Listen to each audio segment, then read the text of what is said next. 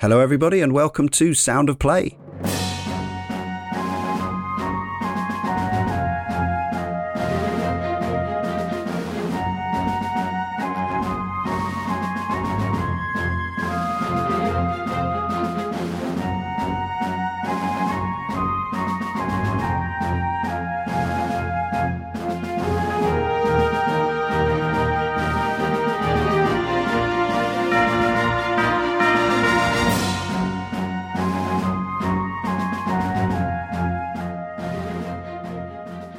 Every Wednesday in Sound of Play, we bring you some of our and your favourite pieces from the many video game soundtracks we've enjoyed over the decades. And now, joining me, Leon Cox, in Sound of Play 183 is composer for games and TV and other things. It's Perth's own Kevin Penkin. Welcome to Sound of Play, Kevin. Hi, Leon. Thank you so much for having me. Oh, you're very welcome. It's a pleasure. I think people will be familiar if they're fans of the very popular and well-regarded anime Made in Abyss. This is true. Yeah, an award-winning soundtrack. Yes. Well, yes, it was a good day. Yeah, there's a very lovely sort of documentary. It's a brief documentary video, Music of Abyss on YouTube, which shows you at work, effectively conducting the ensemble with your pieces. Yes. And there's a charming bit which they've left in there where you're speaking to one of your collaborators, where you speak in the Australian parlance. You say, "Oh, it's all right. I've discussed it with a mate," or something like that. Yes. And he goes like, "With a what?" Yes. That was memed a little bit as well, which is always good. Yeah. So the thing about that video is, I don't like watching it back because when I look at how I was conducting, it kind of looks like I'm sort of an octopus trying to sort of work its way through a piece of music without actually. I thought it looked knowing... masterful, but yeah. Well, I appreciate that, but I've definitely become slightly more rigid in my conducting style since then, which seems to. But hey, I mean, the results thankfully worked out either way, so you know. It was a good time. I got to say, I don't know the show. I'm not a big anime guy. I love the style. I love the look of the art. I gather the main artist is the artist who also provided assets for Ellie Bits or LEDs, the Wii game many years ago. So there is a sort of gaming connection there. But I got to say, the music sounds absolutely sublime. And I was looking up the show on IMDb, and it's got like an 8.5 rating from people who register a score. So it's obviously a well-loved show, and I guess that's kind of it's one of your main things at the moment, is it? Yeah, I mean, very, very fortunate to be able to be part of that, and obviously, I don't think I can't speak for any other person, but if it turns out you are making something that does have an impact on people's lives, you know, and I don't mean to say that in a sort of grandiose sort of way. I just mean that in the sense that obviously, yes, it was well received and very, very happy about that, but had no clue that it was going to sort of happen at the time. So the pressure was actually pretty minimal when actually writing, because I was just trying to write kind of whatever I wanted to that I thought it would fit. And yeah, and then somehow just managed to head to Vienna to record with the most ridiculous level of musician. It was really, really good. It was insane. You can hear it. You can hear how good those people are. Well, the person you were talking about before, who sort of caught me out of my Australianisms, that's Dimitri Levici. He is the sort of concert master of the chamber string group that I was using. Oh, right. Yeah, and he's an absolute boss. Like, he is a hardcore guy and one of the nicest, most generous people as well. So to work with him, not just on Abyss now, but on some things that are unannounced. Yeah, amazing. Pretty lucky. Just happy to have someone who's keen enough to be on a project that makes me sound better than I actually am. Oh, well, yes. Too modest. But does he view you as some kind of wunderkind? You are 26 years old now? I am currently 26, yes. And so you've been doing this since you were in your teens, pretty much, give or take? Yeah. I think I started slightly early, but and I know that as you've sort of asked me to provide for today's radio show, I've provided, I think, 4 or 5 personal sort of tracks that I've written over the years. And yeah, I thought it'd be interesting to sort of take a slightly awkward, at least for me, awkward trip down memory lane and sort of start with sort of the first video game music that I ever actually wrote for a project, and to see basically, it's basically me trying to figure out how much I have changed in style and approach over the years. So, well, that brings us to the piece we heard to bring us into this Sound of Play was the main title from Defender's Quest, Valley of the Forgotten, back in 2012 when you would have been a mere 20-year-old or something like that? Potentially. It was 2010. Oh, was it? Okay, yeah. My mistake. But, I wrote it in 2010. Sure. I have no idea. I think the game was 2012. Yeah, it came out in 2012. Yes, you're right. You're right. So that's when your work went public, as it were, although I think you'd done some short films and some other stuff in the meantime, but this was your first big gaming, and I guess it's the first thing people hear when they boot up the game. It's the main title. Of course, yeah. And, it's strange because, again, very similar to Made in Abyss in the sense that I had no idea what Defender's Quest would be. Right. And the fact that it's a game that came out in 2012, which is still going today, and still being released now on other platforms and in other territories. And the team are still just really, really cool people. So, yeah, it's really, really strange that there's just been sort of a handful of events that have sort of worked out because, I also kind of appreciate the fact that there are a lot of situations for a lot of people that don't work out. So, yeah, I guess just take what you can while you can, if I'm hopefully not being too cynical about it. No, I don't think so. So how did you get that first gaming gig? How did that pan out? Was it a phone call to you, or did you pitch your work to them, or? Oh, God. Okay, so I remember there's a website called congregate.com. Yes, that's right. Yes, and during 2010, maybe 2009 as well, there were times where you could upload music. Composers could upload original music, and the community could vote on it. And whoever was the most popular that week sort of, I don't know if you actually got anything for being the most popular upvoted track or song of that particular week. Just some attention, maybe. Yeah, it's just a bit of attention. And composers, they love attention. Anyway, the producer for Defender's Quest worked at Congregate, and he ended up basically contacting me because he liked the style that I was sort of uploading a lot of my tracks in, which is a very sort of heavy JRPG influence, especially at the time. And as a result, he was saying, look, we're going to do this game, and we think you might be a really good fit for it. So if you're keen, let me know. And yes, I was. And thus Defender's Quest was born. Beautiful. Yeah. Well, it's a fine fanfare to open the show. But as you've already said, we're also going to hear from some of the pieces that I guess were from games that you played growing up, and and that inspired you. I guess you already had some musical leanings as a youngster, otherwise, or was it simply a case of you heard this next piece that we're going to hear and you went, I want to make music? So I literally have no skill except like I can write music and I can cook steak really good. So okay. I can cook a good steak. But I remember because it was probably always going to be music in some way.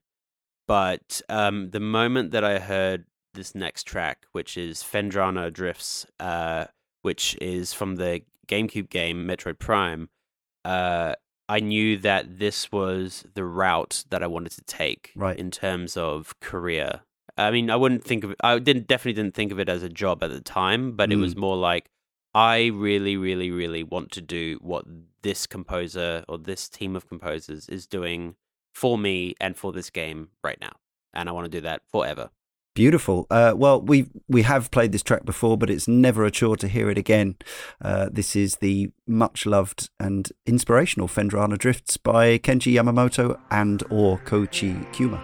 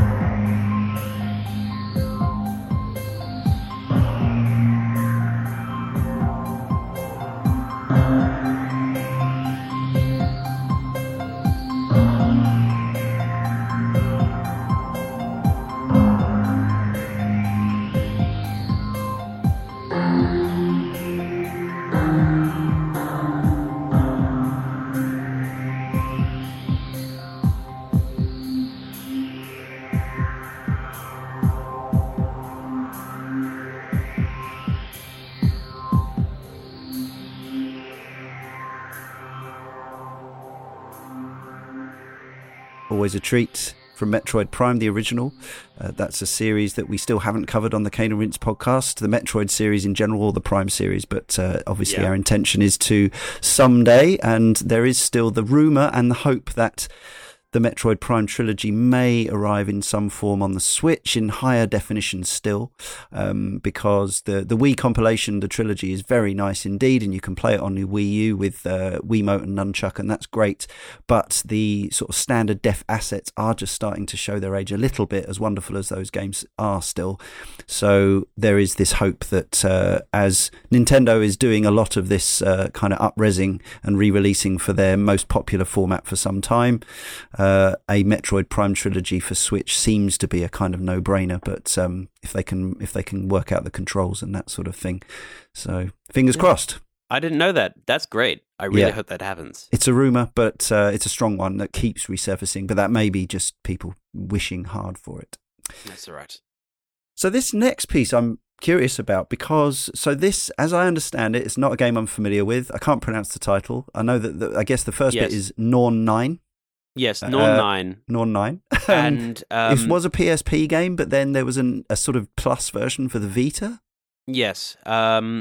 So Norn 9, the reason I wanted to put this in is it was the first it was actually technically the second game that I did with a Japanese company, and in collaboration with Nobuo Uematsu, who's also another influencer of mine, of course. Amazing. Of course, I think an inspiration to many, myself very much included in that.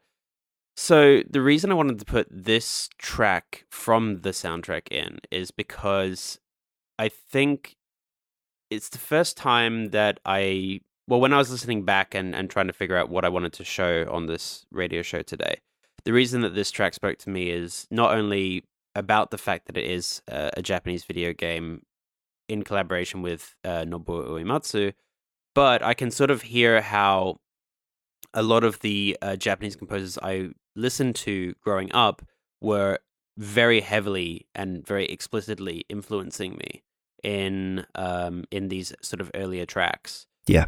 Especially sort of the string writing of Yoko Kanno, for example. So I think I thought it would be interesting just to have a chat about that, and then see sort of how hopefully things are slowly sort of moving in a direction where, if there is a young composer listening to this right now, basically, that it's okay to basically sound like the people you aspire to be like, especially early on, and hopefully at some point you're just sort of trying to distill that down into something that could be considered, just your personality as a musician. Yeah, that's a really good point. And presumably without this influence and this early work in your career that was with a Japanese label, you wouldn't necessarily have ended up getting the fantastic anime scoring work that you've got today. I think it's a succession of sort of little bits of good luck. And I know that, I've always been very passionate about Japan, still am, of course. And to work in a medium, or a couple of mediums actually, where not only do sort of my passions for those mediums run very high, but at the same time allow me to sort of kind of just experiment a little bit and actually try and figure out what I want to say as well. So yeah, video games and anime are pretty awesome. So for the listeners and for me, I've only got the title of this Norn 9 track in kanji or kata. I think it looks like kanji. What's it actually called? Sunset. So it's called Sunset. Let's hear it from Norn 9.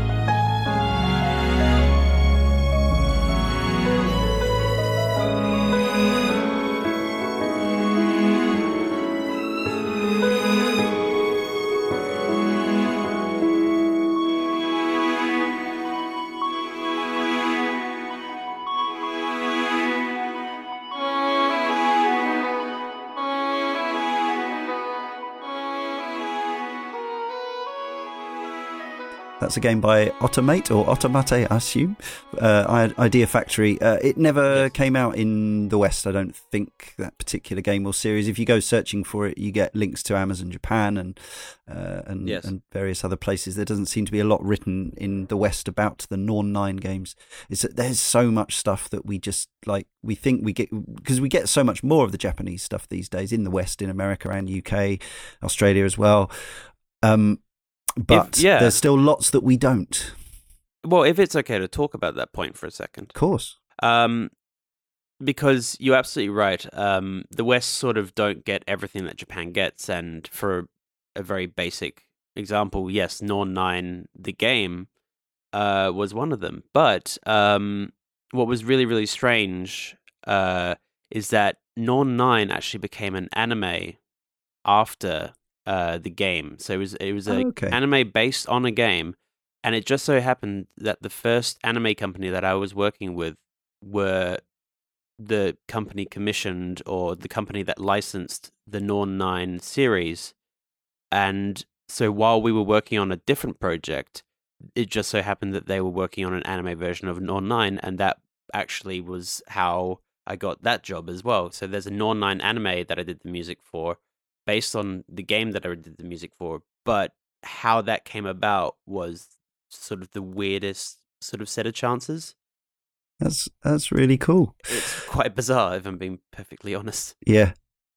These things happen. So we mentioned Nobuo Uematsu, of course, who normally gets at least one mention per show, and at the moment, because we know he's been struggling with some illness, we always want to wish him well and hope that he comes back fighting fit and isn't ready to retire just yet. I don't think any of us are ready for that to happen.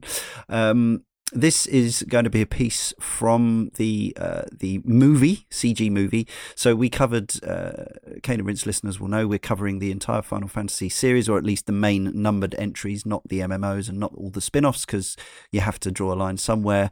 It's quite an undertaking as it is. We covered Final Fantasy VII. We finished our last year of podcast with it. So that was issue 350. And we did briefly talk about Advent Children. I don't think there were too many fans among the team of the movie as such, although we all can concede that it was very exciting back in 2005 to see those beloved characters in kind of high rent, expensive looking CG. And if nothing else, there was the reason to watch Advent Children was to listen to it, if you know what I mean, because of the score. Yes. And you've picked The Promised Land. Why is it this particular piece from the Advent Children soundtrack stands out? I mean, it is a striking piece. Yes, well, I can guarantee you that you've probably already had One Winged Angel quite a few times on this show. Only the once, but yes. Oh, great. Well, we were surprised when it happened, but yes. Well, even though Advent One Winged Angel, which is sort of the rock arrangement of that orchestral tune, is an absolute banger, to be frank. Mm-hmm. The reason I chose Promised Land is not only do I think voice is probably one of the strongest instruments out there, but I just think it's just a genuinely well-written track. That's it. I think the voicing sounds great. The voice leading sounds really really convincing, for lack of a better word. I think the recording sounds very good, and I think what it does in terms of emotional and thematic impact, especially in the context of the movie, I think works pretty much bang on point. Like, I think it's a great track.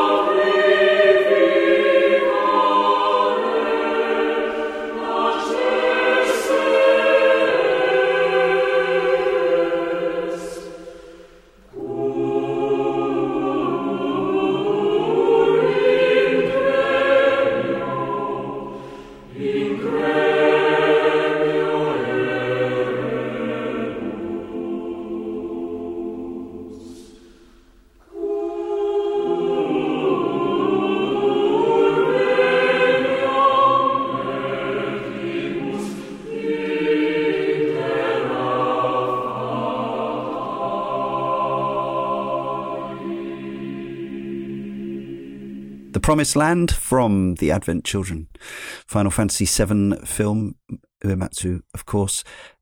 So can I ask Kevin, my guest Kevin Penkin, composer, do you like the film of Advent Children? This is not a loaded question. I'm only interested in your genuine answers. No, we good. Right. So the thing about watching old movies that you watched as a kid, if you haven't watched them in a long time, you hold a certain nostalgia to them. Absolutely. In your head. Yeah. And whether your memories of that show are accurate or not, it almost doesn't really matter because you just remember how you felt watching it at the time. And I remember watching it at the time and thinking, this is like the coolest thing ever. This is so cool.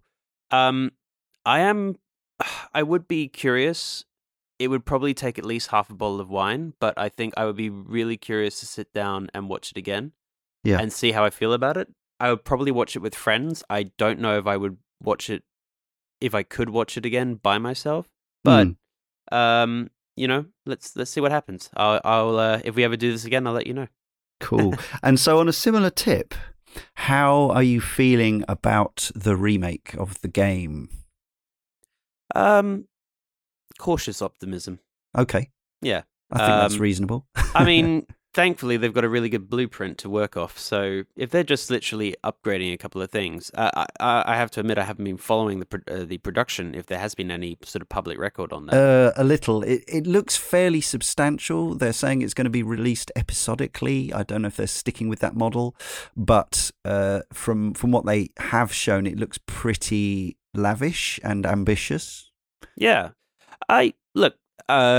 I think if they are not going to betray the source material in a way that makes it feel disingenuous, then I can't really see how they would really mess this up. But, also I love the phrase "hold my beer," so we'll see. We'll see. So you'd have been only 5 years old when Final Fantasy VII came out. So I assume you came to it a little later. It might have been a bit much for a 5-year-old. I came through it through the music. Right. I remember, actually, I would have been seeing a trailer for Advent Children, and I would have heard One Winged Angel, which was used in the trailer, and said, "Oh, I really like that piece of music," and then tracked down that piece of music. That's how I discovered Uematsu originally as a fan, and then that's how I discovered Final Fantasy as well, because I was always a Nintendo boy. Sure. And there's a slight age difference between us in that I was I was 25 when Final Fantasy VII came out. So, okay, we'll draw a veil over that. This next piece is from a game by Rayark, the people who brought you Voez and Demo, and there's another. There's a few interesting things that you want to tell us about. This is it's one of yours. It's called Fight Another Day. So, and this is a recent piece. This version of Citus, the game, came out earlier this year. Is that right? This is true. This particular track was written, I believe, 2017. But then I did do some follow-up tracks for the same series in a sort of a DLC package last year as well. Pretty much like a year ago to today, something like that. But this particular track was written in 2017, and the reason I wanted to talk about it, first off, it actually has my sister singing, which, as just sort of a very proud brother, I really wanted to put that in. Yeah, and she older or younger sister? She's a younger sister, 5 years my junior. So right. Yeah, and she's just moved. At the time, she was about to move over to Brighton from Perth, Western Australia. That's where I am. Yeah, great. So, she has been developing really, really incredibly, especially her voice over the last. So, what's the name we should be looking out for? Yes, Catherine Penkin or Catherine. Penkin. Cat. But okay. Yeah, no, just very, very proud brother, and I'm looking forward to working with my sister again on quite a few tracks, actually, for future projects that haven't been announced. That's really cool.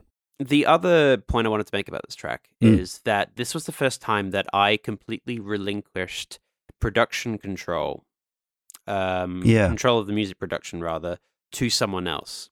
And there was a very specific reason behind this, because each track needed to have a very, very different flavor. And I very quickly felt that I would rather work with someone who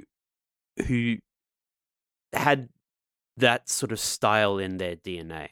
So, for example, this was one of 5 tracks written at the time. I would collaborate with dubstep producers or EDM producers, people who now I'm very happy to call friends. And this particular track is produced by a very lovely gentleman by the name of Andy Tunstall. Yeah. And Andy's a really, really amazing producer and really good guitarist, as you'll hear. And it was interesting because the cynical side of me says, yeah, that's cool. I just get to do half the work. But if we're being perfectly honest, it doesn't really stop when you finish the actual composition. You've got to actually sort of mother it through and sort of be sort of a more of a record producer sort of hat, if that makes sense.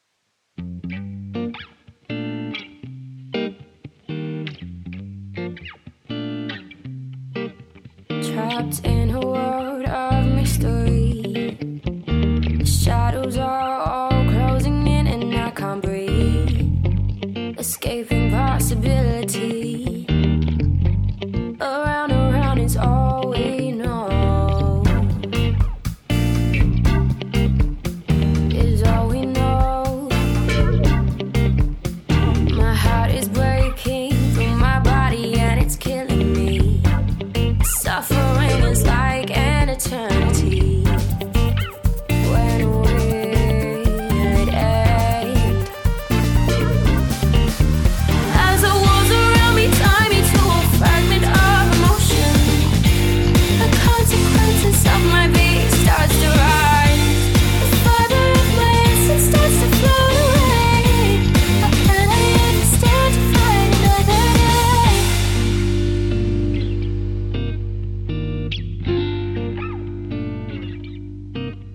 Born into a world of deceit, impossible to rise up from below. How can I even move? How can I even find my soul? Will it ever be enough?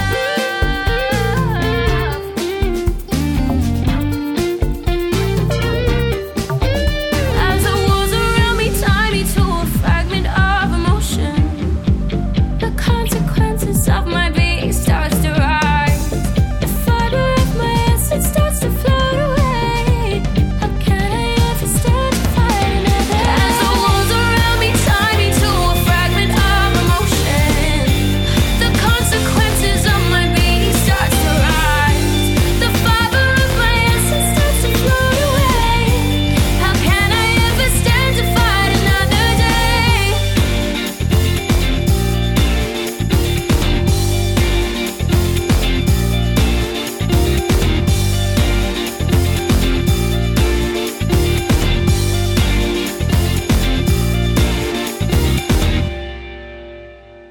Next up, we have a piece from a soundtrack which is often featured when we have composer guests because the admiration is such for Ko Otani's work on Shadow of the Colossus.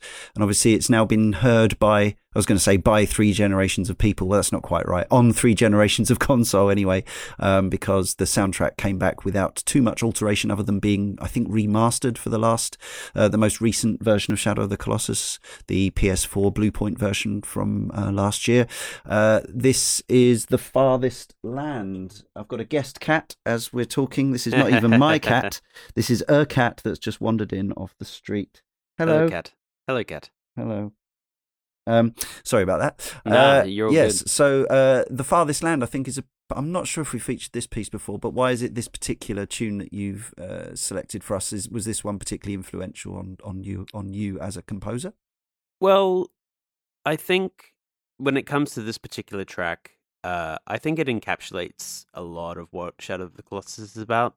Because even though there are a lot of incredibly large scale tracks, and they are great for obvious reasons, and even though there are, the main theme, for example, probably also encapsulates sort of the spirit of what I think is the spirit of Shadow of the Colossus.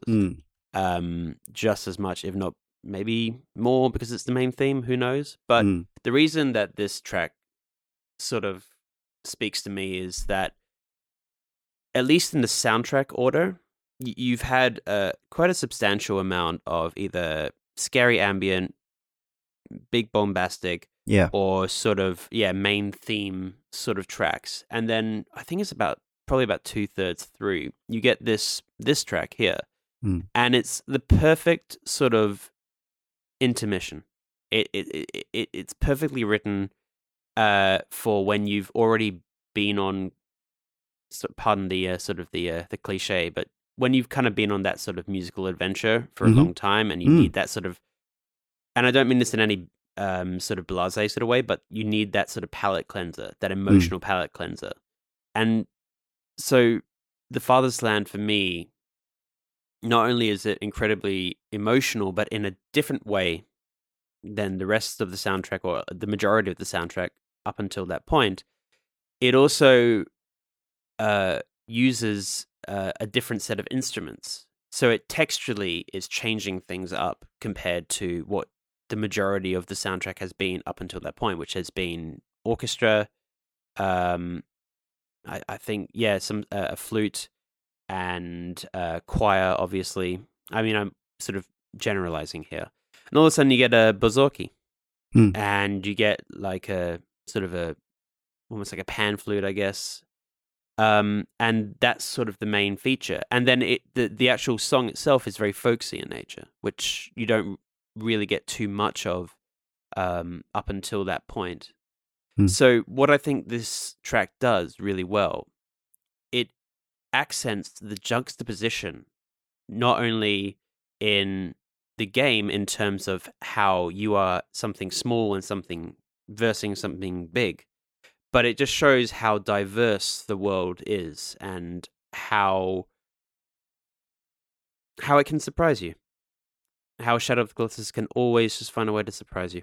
And that's why I think it's been released on 3 generations, to be honest, because somehow, even though we only fight 16 bosses, we're okay doing that over basically years on multiple generations, and we're just cool with it looking better and maybe sounding a little better. So I think that's pretty interesting, because even though it's technically only a visual upgrade, we still want to play it again. Why? Because I think it gave us an experience, and it took us on that sort of ride in a way that not many other games do.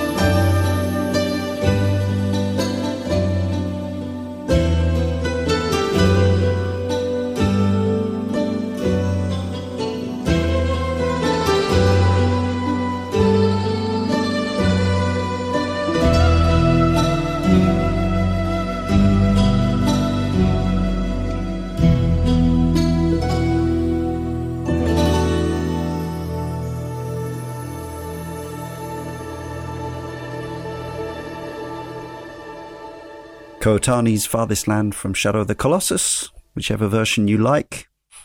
Originally 2005, of course. Yes. I'm joined today by my guest, Kevin Penkin, composer originally from Australia, now currently residing in the UK, I believe. Correct. You're on London time, same as me. I am in Brixton, actually, All yes. right. So South London is a fun place to live. Yes, yep. Hectic life in London. What was the reason for the relocation? Was it business or personal or a bit of both? So I moved over in 2013 because I ended up doing a master's over here, actually. So I Right. did my undergraduate degree in Western Australia at a place called Whopper, which Mhm. is not only the name for a very, very delicious burger, Mm. but it is the West Australian Academy of Performing Arts. Right. So I did a composing and music technology degree, bachelor's degree over there. And then I did a composition for screen masters at the Royal College of Music over here. I was lucky enough to get in there.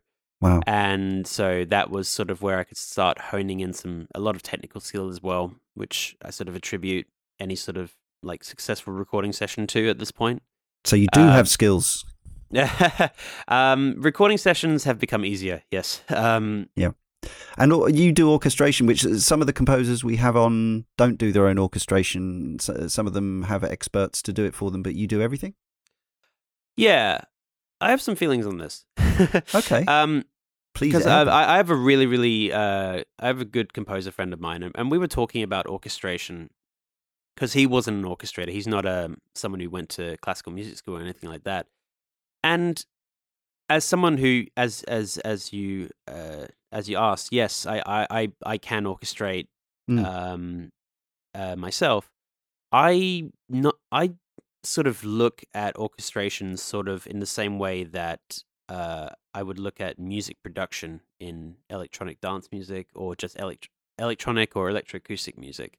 I Right. think the skill involved in orchestration is pretty dense, but Yeah. also if a composer doesn't orchestrate, that means that they've spent probably, and if they're a really good composer, but they don't orchestrate, it just means that they spent more time focusing on other areas of Gotcha. Yeah. of composition Mhm. that isn't to do with, a classical orchestra.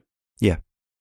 So the friend I was talking to, he's an unbelievably good composer, and no, he doesn't orchestrate, although he's starting to do that now as well. And yeah, he works with friends. He works with friends that sort of help translate what he is not maybe ready to do yet himself. It's a But in separate his- skill set, a complementary one, but not. Yeah. Yeah. And as somebody who talks into a microphone but doesn't know how to edit for toffee, I concur with this view. It's a separate Yeah. skill. Well, my point as well with the previous track, the one that my sister sang on, I couldn't do what Andy Tunstall did on that track. Right. I relinquished that, and I don't think that's a bad thing. I think it's just Becomes a collaboration as well, doesn't it? Which is always rewarding. Collaboration's awesome, man. Yeah. Like people really need to.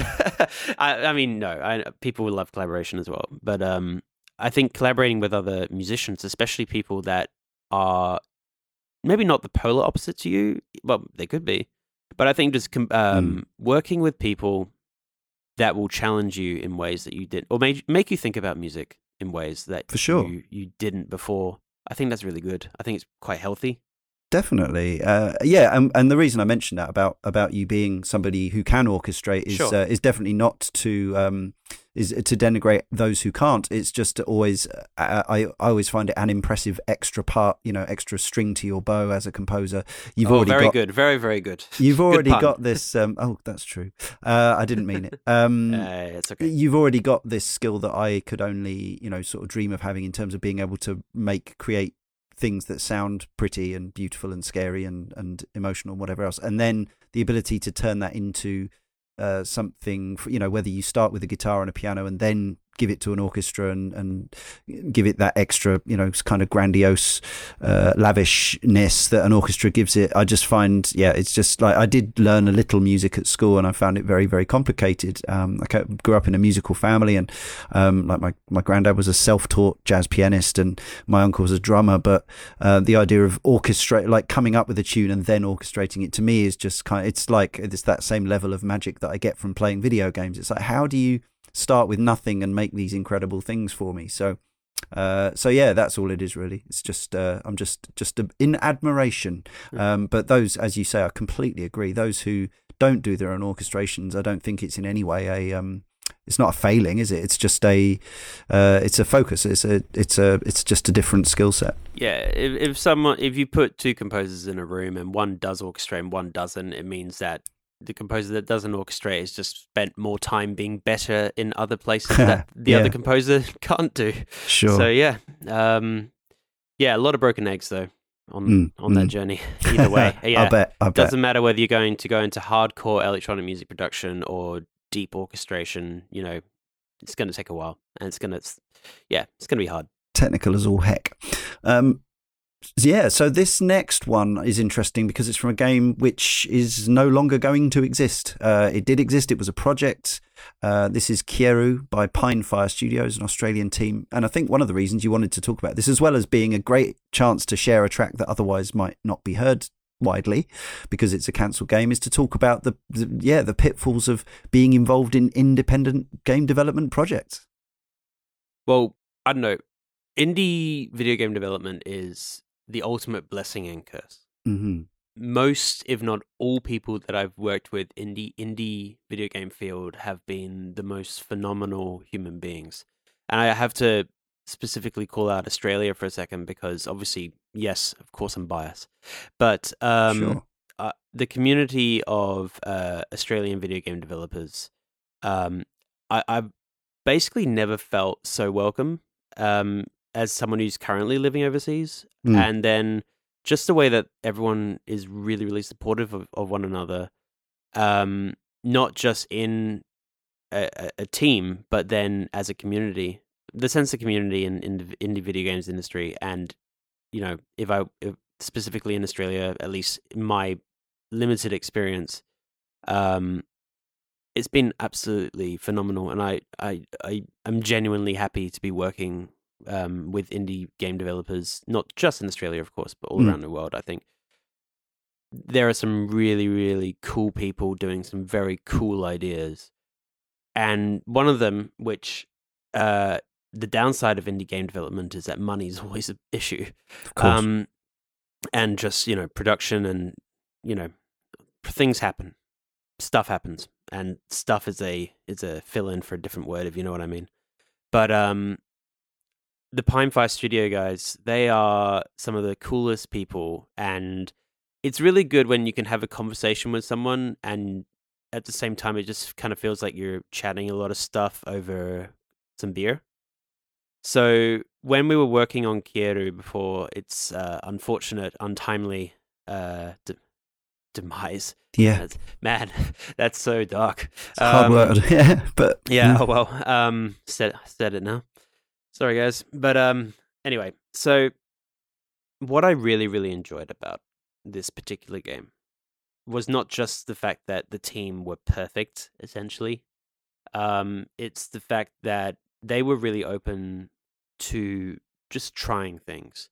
And it's very, very difficult, I think, at times to find someone and to convince someone to let you try things and get paid for it at the same time. Like the fact that you're doing a professional, you're doing a professional project, you're being hired, commissioned, and yet at the same time they sort of say, yeah, well, if you want to try something, we're really open to that. We have no preconceptions on what we want to hear. We just want to hear what you want to say. That's really good. That's really cool. Of course. And that's sort of how we started the game. So this particular track was just something I presented to them in sort of nonchalant sort of way, and they really liked it. And yes, if the game had continued, we would have definitely implemented this because what was also really nice about this project is it was the first time I did a quite serious deep dive into middleware and programming my own interactive music. Right. Up until this point, it had been slightly more either loop-based or had been taken care of by someone else.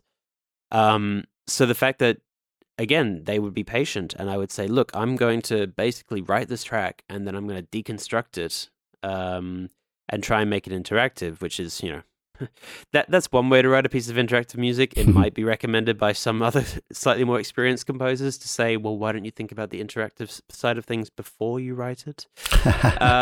Which is a very good point. But might not be crazy. Yeah, exactly. This makes logical sense. Should probably do that. Anyway, I really enjoyed working with the Pinefire guys, and maybe one day Kyoto will resurface. Are they still operating as a collective, or are they split off? I'm afraid not. No. Yeah. Okay. Although we're all in touch. Good. Okay. Yeah. All Australians know each other. It's such a big place too. But everyone's gathered in hubs. So this is called. It never got, I guess, a finished title. Track 4 version 3. Is that what we're calling it? Yeah. You know what? I think the Pinefire people would approve of Track 4 version 3. I think that's like it. A perfect title.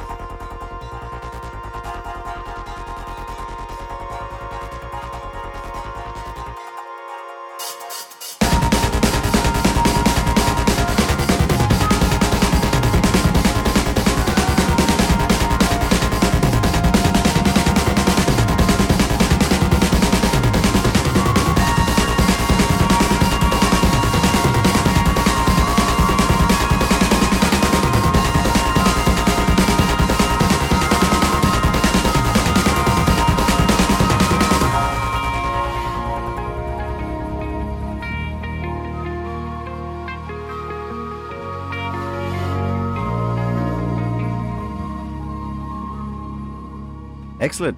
That was track 4, V3, by my guest Kevin Penkin, from the You're Never Gonna Play It, the game Kieru, which would have been a Windows PC game. Could have come out any point, but hasn't and won't. Are we allowed to know the I think it's got a website. So what was the concept? I think it was this the quite stylish monochromatic looking, yes, so ninjas, yeah, assassins? I mean, the concept for the game is unbelievably cool. Basically, it's a monochromatic first-person game where you play a ninja and you're either completely black or completely white.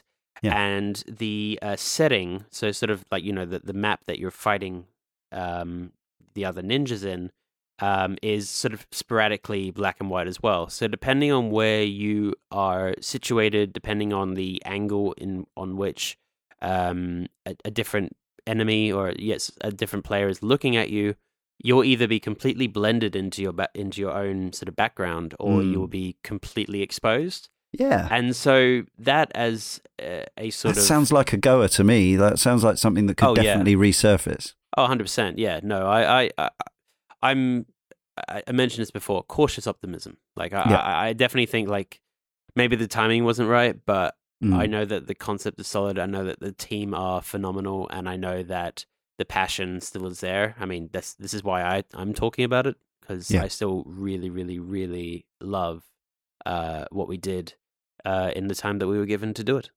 Fab. Well, any eccentric millionaires or whatever who like the sound of that concept listening to this show, get in touch, and Kevin will put you back in touch with the coders, and we'll fund this game. Yes. Maybe there's a crowdfund waiting to happen. I don't know. Maybe. So track 8 is another one that you loved from somebody else's work. And this is a soundtrack that pops up from time to time. Again, I can't quite recall. We've done 180 odd of these shows now, so I can't remember every track that we've played before. But it's fine if we have. It's fine if we haven't. I don't know if we have played Edge and Flight from Mirror's Edge. So again, you'd have been, I guess, 16. Did you play this contemporaneously as a? Oh yes. Right. I played the heck out of this game. Did you speed run it? Did you get like ninja skills at it? I was pretty ninja. Ninja. Yeah, I can imagine. It was good. It was very, very good. Yeah. Yeah.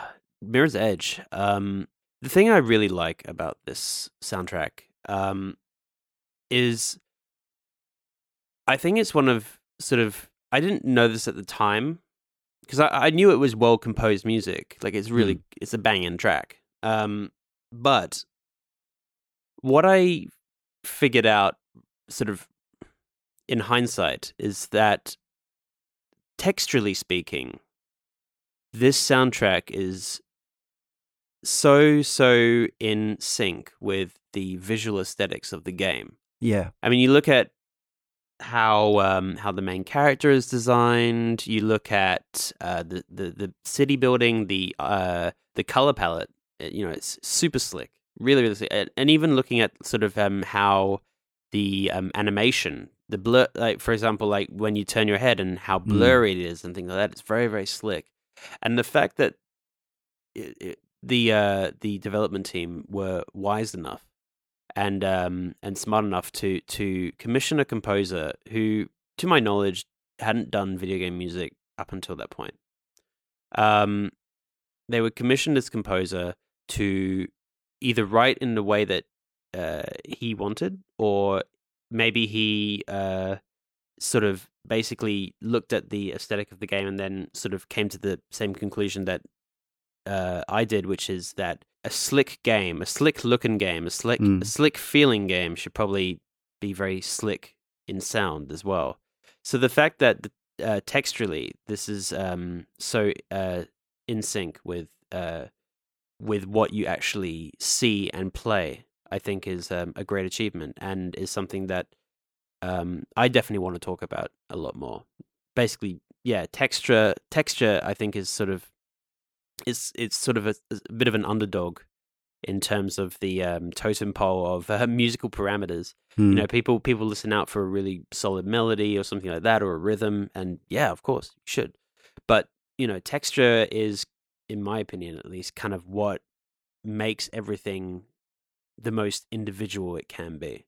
You know, if you think about the drums at the start of Billie Jean, you know, it's just it's not really unique in terms of rhythm, but the texture is so distinctive rather, that you instantly know it. And it's the same with, you know, if you think about like the Joker note from Dark Knight or something like that, or the Inception horns, you know, like these things are synonymous with the medium that, or you know, the project that they're synchronized with.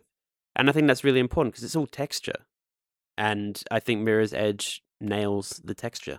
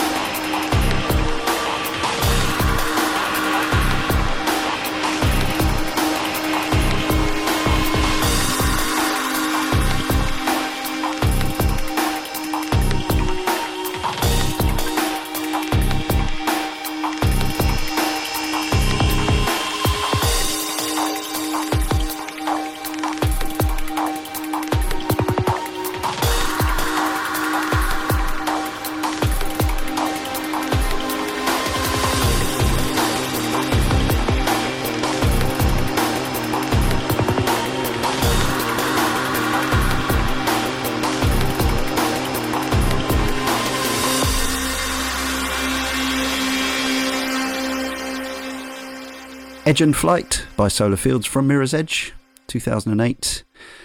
We covered that on the Cane and Rinse podcast many, many moons ago. Can't remember exactly when it was. But seek out our back catalogue, caneandrinse.com. All the podcasts are there. And I can actually say on this Sound of Play that every single podcast we've ever done is also now available on Spotify. It's over 390 podcasts. I don't think this one is available on Spotify, and I think there may be copyright issues where we can't be on Spotify with Sound of Play, but I'm sure we're looking into it anyway.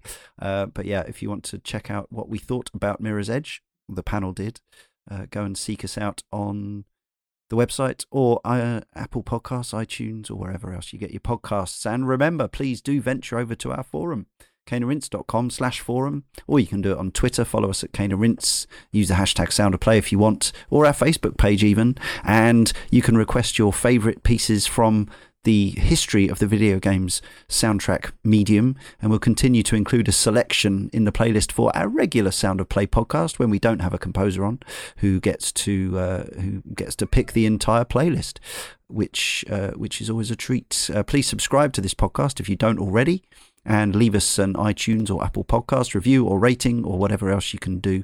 Give us 5 stars or a thumbs up wherever, or just tell a friend. Listen to our other podcasts. I've mentioned Cane and Rinse, that comes out every Monday, and The Sausage Factory comes out on Fridays, where we talk to the developers who make the games. I believe we had the Florence people on. I'm not sure if Chris has spoken to those guys yet. It wouldn't surprise me. As I say, that comes out on Fridays. Follow us on Twitter, Facebook and Instagram. And if you enjoy this show and appreciate the time and effort that goes into all the stuff that we make, you can donate $1 a month or more through our Patreon, patreon.com/caneandrinse, and you get early extended podcasts and extra podcasts too. Right, so before we hear from Florence, which I think many people will be familiar with because this is a highly rated and recent game. I want to thank you, Kevin, so much for your time and commitment to the show. And I also want to give you the opportunity to plug anything that you want to plug. I believe, if nothing else, the Florence soundtrack is available to buy somewhere in various places. Do you want to plug that? Yeah, sure. Well, thank you. Obviously, it's really, really nice to do sort of more long form chats and sort of Our pleasure. Yeah, and it's just nice to talk about values that each individual will have around music, and specifically video game music. Everyone's coming from a different background, well, most of the time, and it's like I really like listening to other composers talk about how they what they think about things and how they sort of approach not only maybe their writing but also just sort of the entire video game industry as a whole. Yeah, and I think of all the composers we've had over the years, I think almost all of them have enjoyed coming on and getting to talk for an hour about music, which is always a treat. Yeah, and it's just really good to it's really nice to talk about things that you're passionate about. So yeah, thank you for having me on. I really appreciate it. In terms of what is happening over the next couple of months, unfortunately, there's a lot of stuff I can't talk about. Of course, we're used to that. That's fine. Anything you can, though. Yes. So right now, there is a game called Necrobarista, which will be coming out. That's a good name. Yes, great name. Great project. That'll be coming out sort of early 2019, I believe, is the official statement. So watch out for that if you're interested. That'll be out on PlayStation 4 and Switch, and also PC and Mac. And I'm pretty sure I'm correct on that. Yes. So Necrobarista, and then I'm also currently I'm about to start work on a new Made in Abyss project, which has been announced. Which is sort of the next story arc. Fabulous. So that's going to be crazy. And then I am 99% sure that everything else is still under lock and key. Secret. Okay. Yeah. Well, that's fine. But it's a collection of anime and video games. Anime and video games. Well, hopefully next time you have a game out with your soundtrack, you can come back on and we'll share some more tracks. Sounds good. But in the meantime, we're going to hear, of course, from Florence. So I finally played Florence last night. I've been meaning to for a while, but of course, there are always so many games. But this was the perfect excuse talking to you today. And hearing the soundtrack, I'd already heard some of the music from it and I made some assumptions about your sort of palette as a composer and your skill set based on that. I think it's an absolutely delightful soundtrack, but my assumption was based on it that was your wheelhouse. But actually, having heard a lot of your other tracks now, it sounds like this was perhaps more outside what you normally do. This sort of introspective, poignant, whimsical, almost romantic, sad. And this particular sort of set of instruments. You got a collective of 5 musicians who are all credited at the end of the game, which I thought was great. Tell us about doing Florence. For sure. On your point about sort of what the style is, or what I do maybe on a regular day. I did a talk for my performing rights organization last year, APRA, which is the Australian Performing Rights Association. And in the preparation for this talk, I basically had to try and clarify my process into words. And it's a lot easier to not do that. But if you need to talk, you need to use words. So what I wanted to do was try and figure out exactly how I write and how I get to the results that I do. And what I found out is that if I took, for example, the anime Made in Abyss, which is a sort of very dense electroacoustic contemporary score, and then we take Florence, which is sort of like a bit more folksy, intimate, and is sort of smaller, both in number of musicians used and also scale. Sort of the amount of music, I actually figured out that they kind of derive from the same sort of equation, mathematical equation, if you will. Right. Which is that, as I was talking about before with Mirror's Edge, and how I felt like texturally that soundtrack was really well fitted to the visual aesthetic and the gameplay aesthetic. Yeah. That approach, I sort of basically I realized that I look into a game's aesthetic a lot more than I thought I did.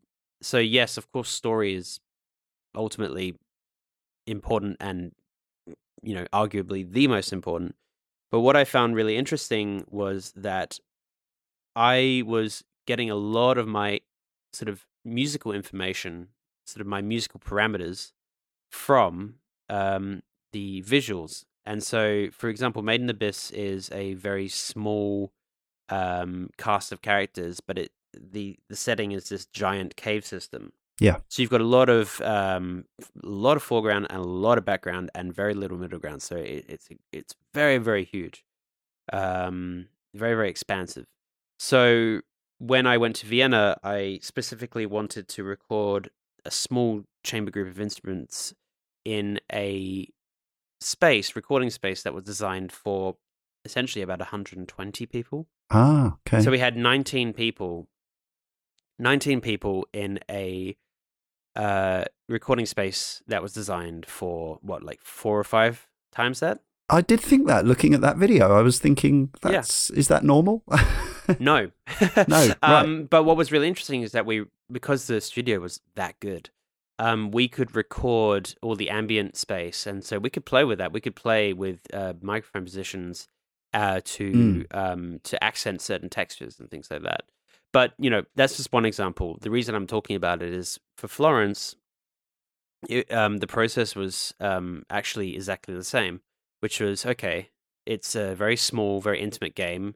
If you look at the art style, it's sort of slightly comic book-esque, or there's a very specific color palette. Made in Abyss was very collagey, very Studio Ghibli-esque. Well, that's because the background director actually worked as the background art director on Ponyo as well. Wow. Yeah, amazing talent. Yeah. Really, really nice guy as well, which is great.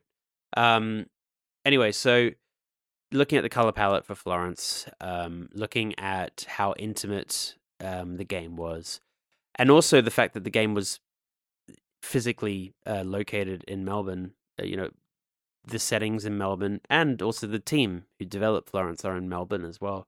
So it made a lot of sense to sort of use those parameters to make the soundtrack. Okay, so it's going to be a bunch of musicians in a small room, and I really wanted to record this in Australia as well. So this was recorded about 15 minutes from where I grew up in a studio in the middle of an Australian summer with some friends that I went to school with, or that taught me at school actually as well.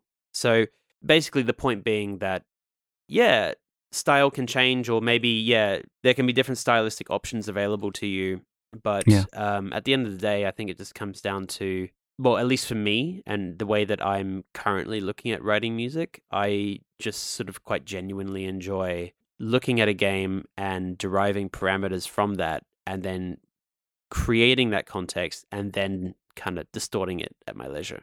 So I noticed that the credits say that you recorded at, is it Villanova Music? Villanova, yeah. Villanova's Villanova. Yes, that's the studio that's like 15 minutes from where I grew up. Oh, okay, right. And and you worked, so the 5 musicians credited, Noel, Sophie, Rachel, Diane and Philip, they all local as well? Yes, so Noel is a really good friend of mine, and what's really good about Noel is that I know that, you know, when I'm in town, I can go over, bring a couple of bottles of wine and explain something to her, like a project, and be like, hey, so are you keen on this? And she was like, yeah, it's great. Sounds good. Sophie is an unbelievable cellist, like insanely good. She just played on Necro Barista as well. Okay. Yeah, we just finished those recordings. So again, just and of course, because Krish in the game is a cellist, she's kind of at the forefront. Exactly. In yeah. that respect. Yes. Obviously, Ken was very clear from the start that, you know, that there's a piano for Florence and there's a cello for Krish. Yeah. Which makes perfect sense. Ken's really good at direction as well, which really helps. So if I'm ever lost, I just ask him questions until I have my answers.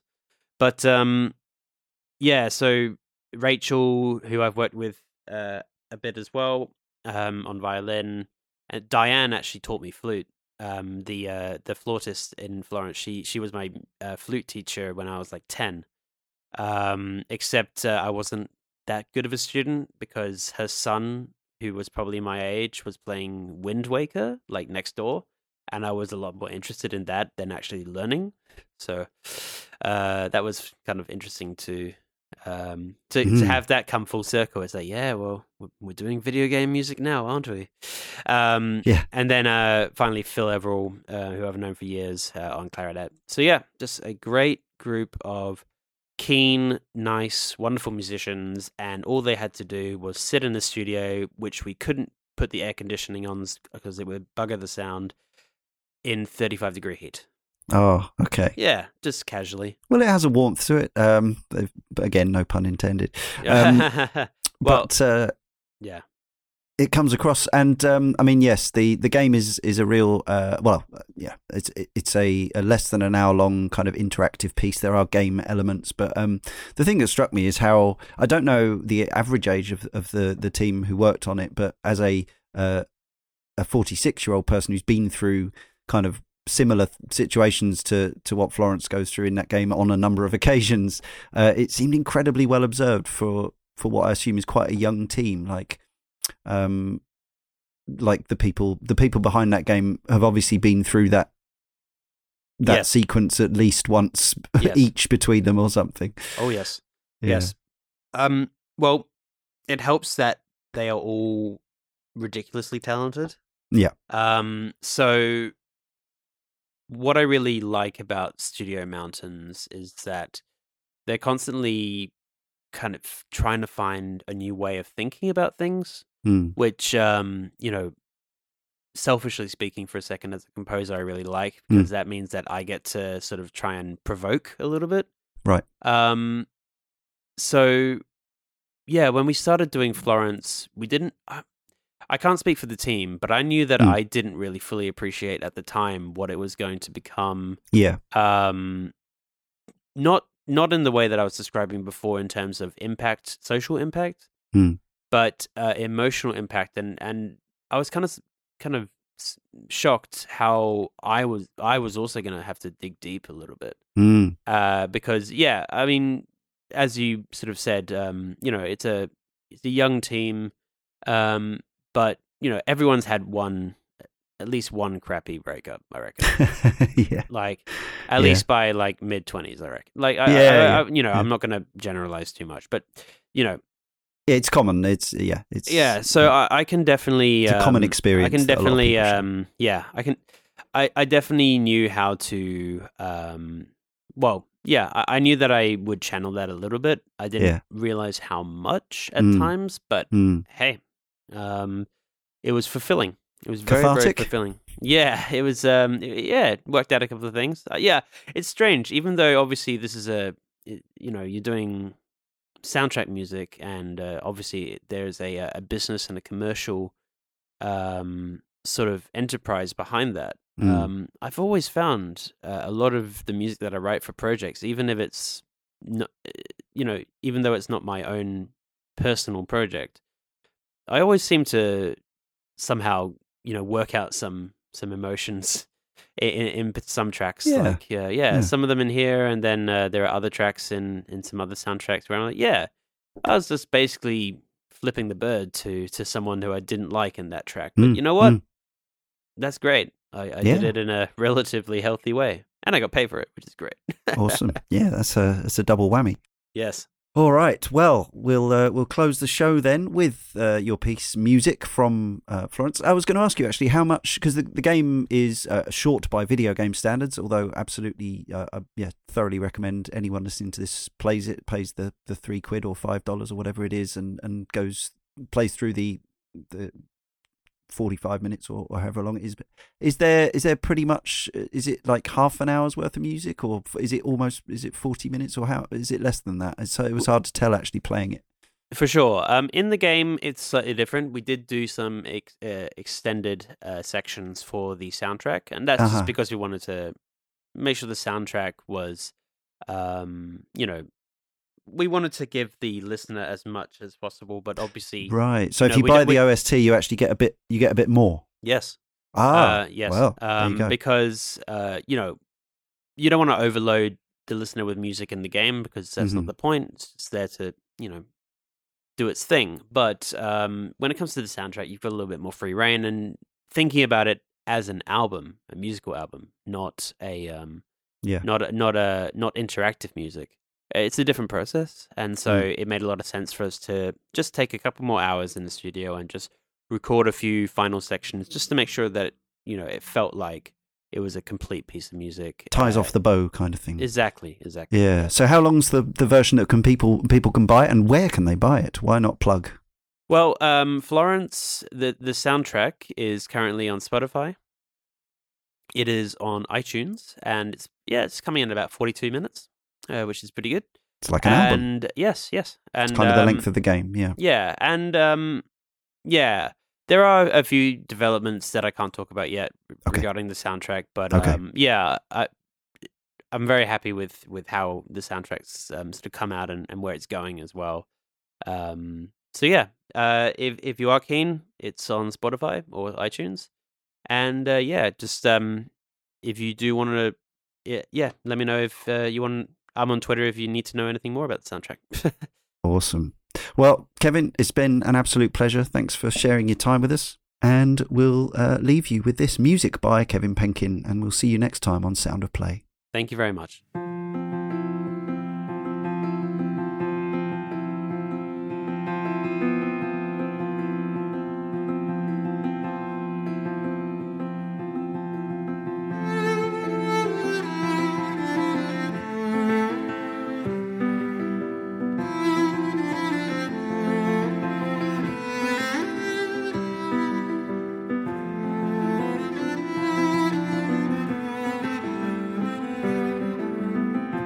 Mm-hmm.